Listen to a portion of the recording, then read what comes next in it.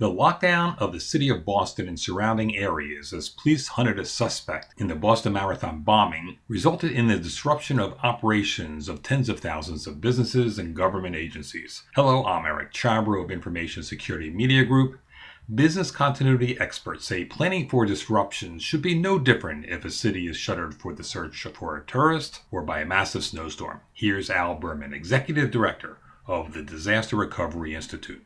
Business continuity people are concerned with effects, not what caused it, and it allows us a lot more flexibility in dealing with issues like this. Whether it's a snowstorm or it's an infection from avian flu, the facility is not accessible. And so we've learned to send people to alternate facilities, to switch functions from one place to another, or in a lot of cases allow people to work from home. But the idea is we deal with the effect, and essentially the lockdown of the area right after the Boston Marathon tragedy was just an example of that. Jim Nelson is board chairman of the International Consortium for Organizational Resilience, and he says planners would drive themselves crazy to look at all the different causes that could disrupt business operations. The key is to have a capability in place, people properly trained, and a program to enable the organization to continue operations and really have adaptive capacity to deal with the unexpected.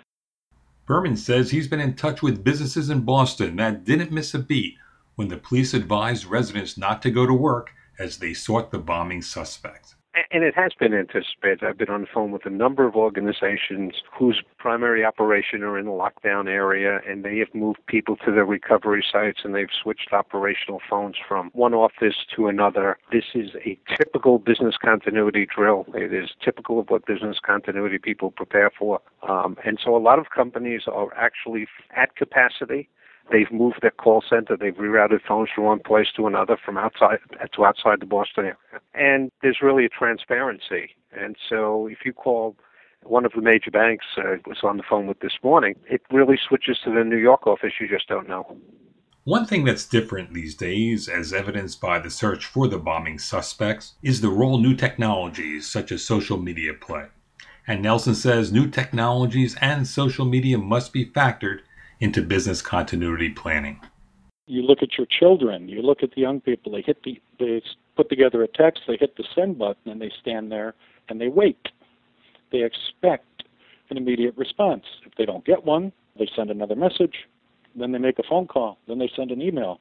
We're such a fast-paced society, and that's changed over time. Also being able to deal with social media, this is a discussion that we had earlier this week where some senior management, what would you recommend with senior management not buying into having complete social media program? And my recommendation was if you're not buying in the modern environment, that executive should retire. Or maybe pick up a hobby such as running a bookstore or collecting old phone booths or repairing typewriters. We're moving so quickly with our technology and how it's embedded deeply into our systems and our people that you need to have a program with it, and part of that is huge social media. Even with factoring in evolving technologies, fundamentally, Berman says, business continuity planning deals with the impact of an event, not the event itself.